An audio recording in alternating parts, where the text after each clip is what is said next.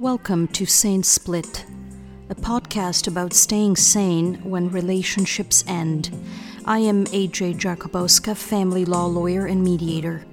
Just like you, I'm human. I understand what can happen when people separate. Lots of questions swirling around like confetti, lots of uncertainty, perhaps anger, disappointment, or even pain. Sleepless nights, shallow breathing. Will I ever be happy again?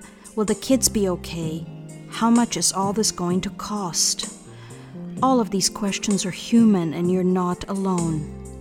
This podcast features my thoughts about separation and my interviews with other humans who help people when their relationships end. People who assist with legal issues, who mediate, who look after hearts and minds, and even after the pocketbook. People who might help you plan your future.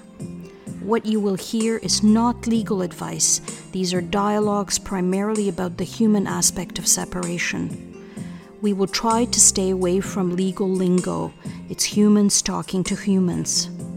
I hope that something you hear will help you navigate your way to a sane split.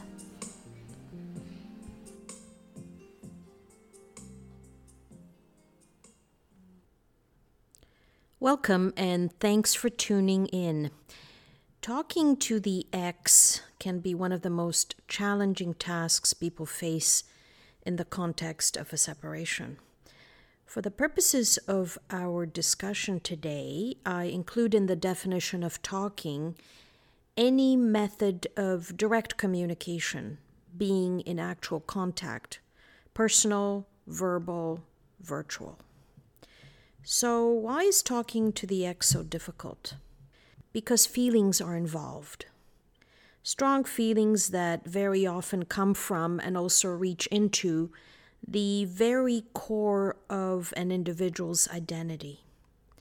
For those who had no part in the decision to end the relationship, often the very idea of having an exchange of any kind, in person, in writing, in fact, in any way at all, may seem horrifying. It may feel morally objectionable or emotionally simply impossible. When people feel betrayed, for example, the last thing on their mind is communicating with the very person who they feel betrayed them. Minako Iwasaki was at one time Japan's most famous geisha. She is the one whom the author of Memoirs of a Geisha interviewed for his book. I have a great quote from her for you. It hits at the very core of the matter, and here it is. Stab the body and it heals, but injure the heart and the wound lasts a lifetime. For those who end a relationship, the situation may be no less difficult. There are sometimes feelings of guilt, remorse, and these may be persistent. Sometimes there is even disappointment and anger, particularly when the person who made the decision feels they had no choice but to do so. I have another quote for you from a prolific Austrian writer and playwright, Stefan Zweig. Here it is. No guilt is forgotten so long as the conscience still knows of it. I am not a psychologist and I do not pretend to be one. From my professional and personal experience alone, I feel people react to these types of emotions at the extremes by either clamming up altogether and retreating into their shell for protection, so to speak, or by lashing out at the person whom they perceive as the author of their misery and anxiety. Again, those are opposite ends of a fertile spectrum, and of course there are varieties and permutations along the way. Also, because the process of separation, the journey to a place called apart, which I described in the first episode of this podcast, because that journey is a dynamic process, A person may go through a number of stages once the relationship ends while they're on this journey. Those stages can trigger different emotional responses and can last for dissimilar periods of time depending on the individual. So to sum up my opening point, let me say this. Talking through tears, through feelings of blame or guilt or of anger and anxiety is tough, very tough. Those who have experienced separation understand this very well. So how do you tackle talking to your ex? From my perspective, the first question you might ask yourself is whether you have to. Is such direct communication actually required? The answer to this question is more complicated if there are children involved. Parenting necessarily involves communication with the other parent. There are situations involving criminal charges, for example, or domestic violence, where communication between the parents is not advisable and, in fact, may be impossible. But setting aside cases in which contact between the parents is prohibited by criminal restrictions, for example, most parents need to communicate about their children following the separation. But let's start with a more straightforward example. Two people in a second marriage for each of them. She meets someone else and decides to move on. He is very upset and very angry. They have no children between them, but do run a business together and have property, including the matrimonial home under renovations. She moves out. He simply can't wrap his head around the idea that he will have to communicate with her directly about anything. Does he have to? Actually, he does not. So that is the technical answer to the question we posed earlier for this particular fact scenario.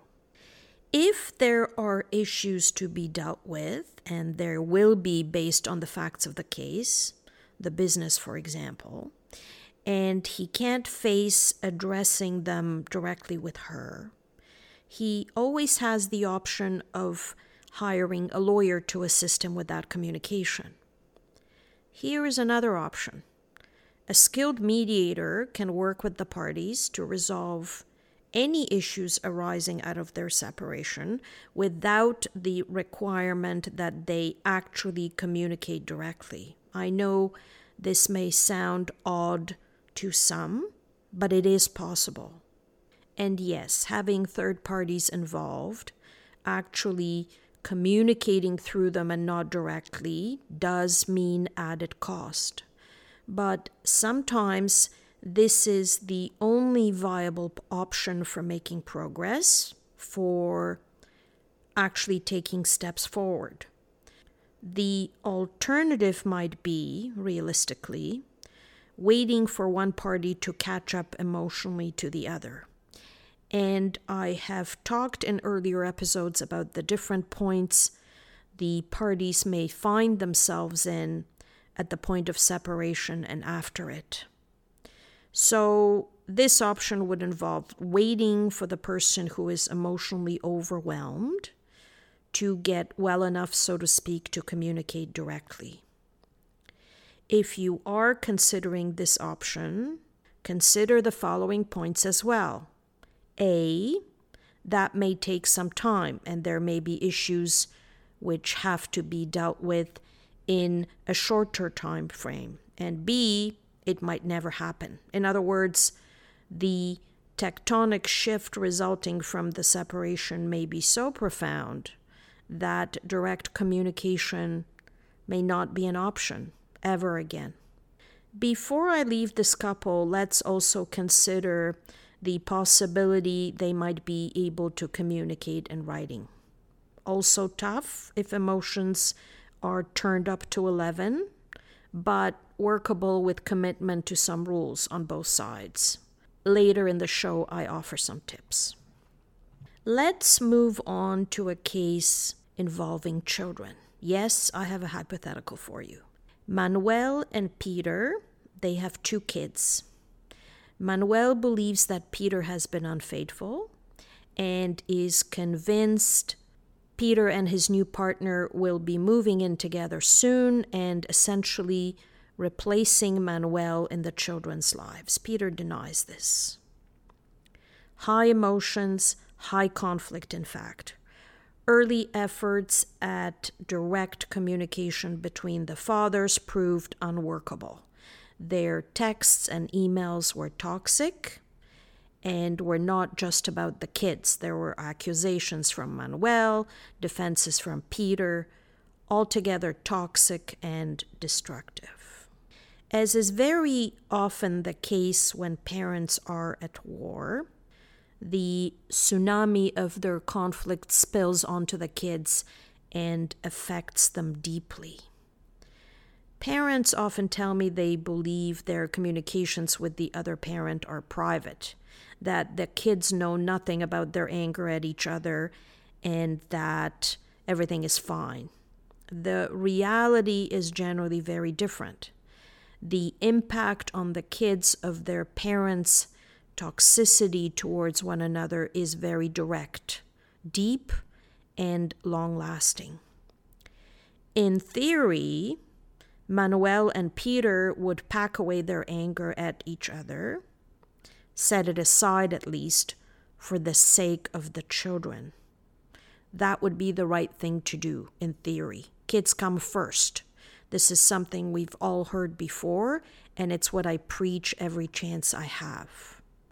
But Manuel and Peter are human, and their separation is recent. The emotional fallout still very raw. And the last time I checked, I could not find a switch anywhere to turn off my own emotions, and I do not think you have one either. So how do you navigate this if you are either Manuel or Peter? Number 1, give yourself a break. Remember that you are facing a profound change in your life and that you need time to adjust to the situation. No one expects you to snap out of it, so to speak, based on any timetable. There will hopefully be some linear progress, small steps forward to an adjustment to the change, but there may not be, at least not at a pace which you might expect. You might take 3 steps forward and 2 steps back. That happens a lot. Separation is a very individual experience. There is no standardized model, no formula for how people handle the end of a relationship. Second, get support if you feel you need it. If you're not sure, listen to people you trust, who may have a clear picture of your needs as you grieve. There are people out there, professionals, who can help you manage your emotions. This, in turn, might help you communicate more effectively. I'm talking about therapists and counselors, coaches, even your family physician. The leadership and community of your temple, church, synagogue may also offer support. But you can also have professionals help with the actual communication. Manuel and Peter can tackle parenting their kids in the early stages after their separation through their respective lawyers. In practical terms, they would be talking to one another through lawyers, through the exchange of letters, telephone calls, and so on. Again, sometimes that is necessary to turn down the temperature, to reduce the kids' exposure to their parents' conflict. But let's be realistic. Lawyers cannot and should not be involved forever.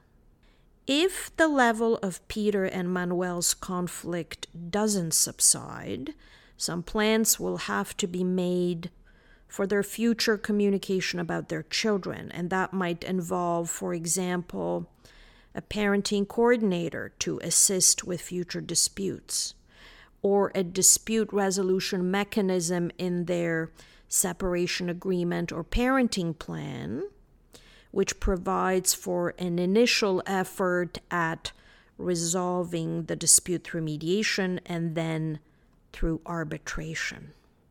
But let's consider a sunnier scenario, one in which Manuel and Peter are making progress, and the initial angst of the separation is ebbing away. They have actually decided to get some parenting communication coaching with a psychologist because they realize they will have to coexist as parents to their children for the rest of their lives and celebrate their milestones well into the future. In the meantime, Peter and Manuel are trying to communicate directly by email. Despite their best intentions, and I'm going to give them both the benefit of a doubt they deserve because they're both trying hard. From time to time, their emails devolve into the old accusations and denials.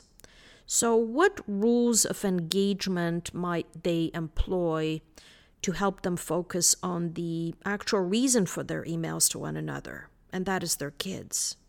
Here, I always talk about Bill Eddy, who is the author of many books and articles on communication, which include BIF, quick responses to high conflict people, their personal attacks, hostile email, and social media meltdowns.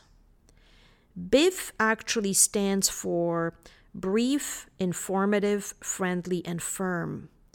And that is the acronym you might consider writing out on a sticky and pasting on your screen as you are preparing to email the other parent. In the show notes, I'm going to include a link to Bill Eddy's website where you will find a treasure trove of other very useful information. He's very insightful, thoughtful, obviously a talented professional. So make your communications brief. If you are telling the other parent Johnny has a runny nose and might be getting a cold, say so. Make the email informative. If you believe that in addition to telling the other parent about the runny nose, it also makes sense to tell them you already took Johnny's temperature that morning and he didn't have a fever, do it. There is never any harm in saying hello, ending with thank you, and adopting a friendly tone generally. You will be setting a standard and expecting the same from the other parent. As for firm, if you are, for example, responding to an email which you believe veered into subjects which are unnecessary and not productive, stick to the topic at hand, namely the children, and simply state that you will not be addressing the other subjects raised. I realize that it may be difficult for parents to imagine having an almost business-like exchange with the other parent, but that is essentially what you are aiming for. I have suggested to some of my clients that they think of the other parent as another caregiver to the children rather than a person necessarily connected to them by family bonds. That helps in implementing the BIF principle. I'm approaching the end of this episode, but before I sign off, I wanted to touch on the concept of metacognition. Some have described this as self-awareness, but I see this as a more active process than that. It's thinking about thinking. It's becoming aware of one's awareness. If you Google metacognition, you will find the following definition from psychology: awareness and understanding of one's own thought processes. Here, Meta means beyond or on top of. So this is a higher level of cognition, one might say. One T in this meta, contrasted with the 2T meta in meta mediation, the brand name of my mediation practice. Meta with 2 T's means loving kindness. When you are sitting in front of the screen, about to send an email or text to the other parent, consider for a moment your own thought process. In fact, what your body is doing at that very moment as you prepare to type. Be aware of it. Take it into account before the next action. Are you tensing up?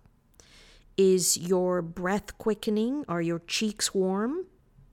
Use your higher order thinking skills. Become aware of your default approaches. Recognize that you have a task at hand, which is communicating with the other parent, and plan for it. Self-assess. Self-correct if necessary. Do this before you press send.